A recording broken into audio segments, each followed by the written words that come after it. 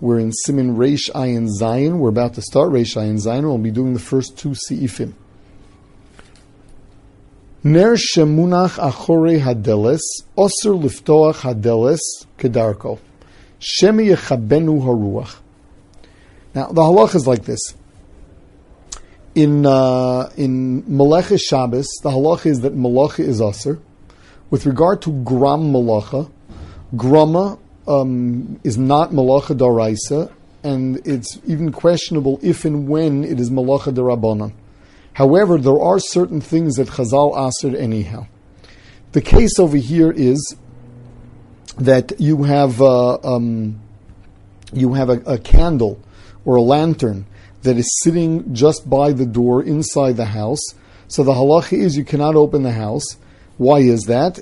So the Ramah says, because if you open the door in a regular way, kedarko, then we're afraid that the wind will pull it out.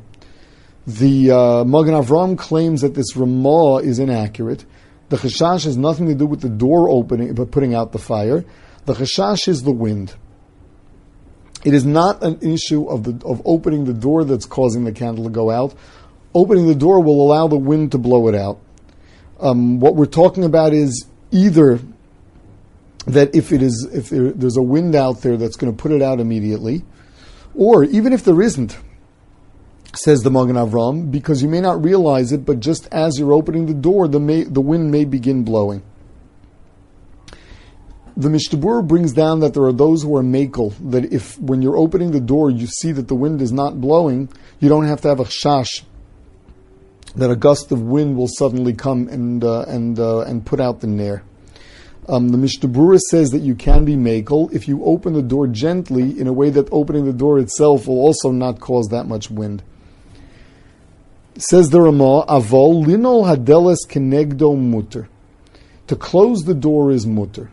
Meaning, we're talking about in a case where closing the door will not cause a wind that will blow out the candle. The question is, what happens if I have a candle that is sitting in a place where it's just a matter of time before the wind is going to blow it out? I am closing the door to prevent it from going out. Is that considered malacha on Shabbos?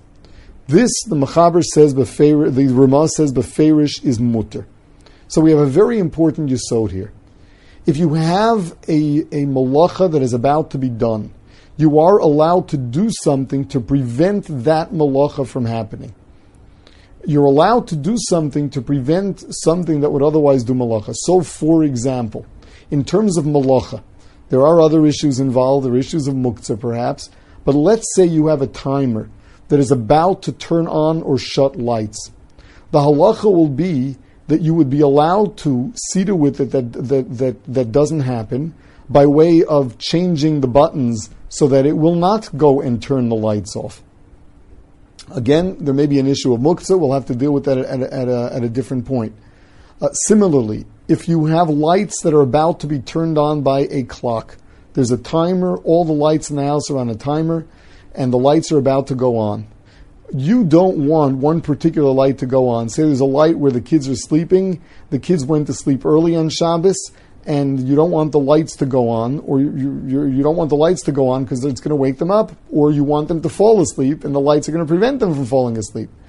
So, if there's no muktzah problem, then what you're allowed to do is turn off the light switch in a way that when the electricity comes on, the lights will not go on.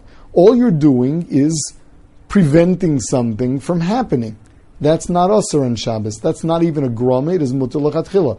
One more time, there's still going to be some problem of muktzah. In the halachas of muktzah, we're going to learn that according to the Mishnah Berurah, you would have to do this kalach or yad, perhaps with your elbow or your nose.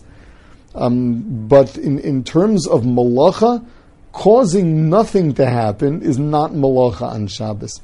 So preventing the wind from putting it out is not going to be a malacha. Further, Vimu kavua bakosel shachorei hadeles. Osir liftoach hadeles ulnar lo kedarko she'motehei hadeles no keshes alav utachabenu.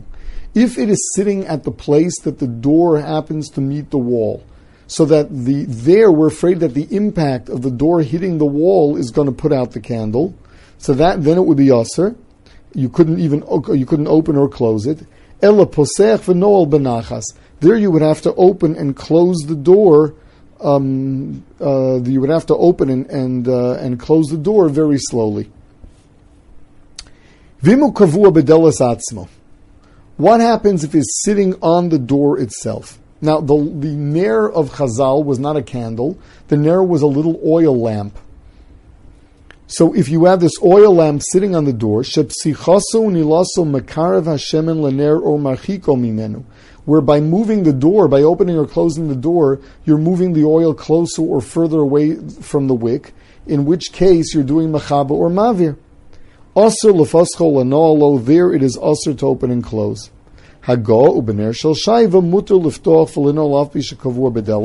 Whereas if you're talking about a wax candle, there is no problem.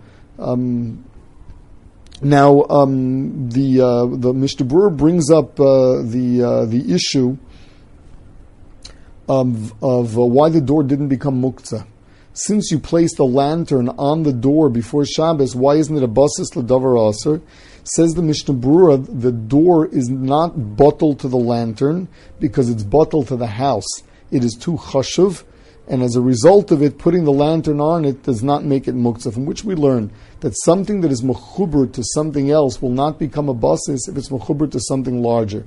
So, for example, we're going to see this more in Hilchas Muktzah when something becomes a basis, but the issue comes up with regard to a refrigerator door that has muktzah in it, where the refrigerator door will not have an identity of its own. It's bottled to the entire refrigerator and would not become a basis, say, to the inedible food that's sitting on the door. But again, these are subjects that will have to be discussed at length in Hilchas Muktzah. Now, even with a candle, where we say that moving the candle is not considered kibui havara, that's only where it's not a psik reisha for it to go out. If you open and close the door in a way that you see that the candle is actually going to go out, then that's also because of a psik reisha to kibui. Sif beis also liftoach hadelas kenegen hamadura she krovak tzasal hadelas.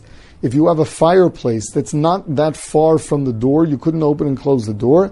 Afilu ein sham el ruach mitzuya. Even if you only have a ruach mitzuya there, because a little bit of air changes the level of the fire. Whereas you're allowed to close the door, and that's not machaba. All you're doing is preventing more air from coming in. That we would not consider a maisa kibui. The poskim say that really a ruach mitzuya doesn't make much of a difference. It's only a ruach she'ena mitzuya that does. But it's also as a gzeira that a strong wind is going to come.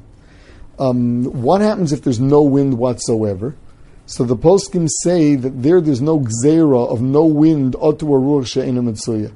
A ruach mitzuya where you know that there's a weak wind, there's not much of a strong wind coming in. So there, it's also as a gzeira to a ruach she'ena mitzuya. But if there's no wind whatsoever, there we don't make a gzeira, as long as the opening and closing of the door itself is not going to cause for a bunch of air to come in and raise the level of the fire in the fireplace.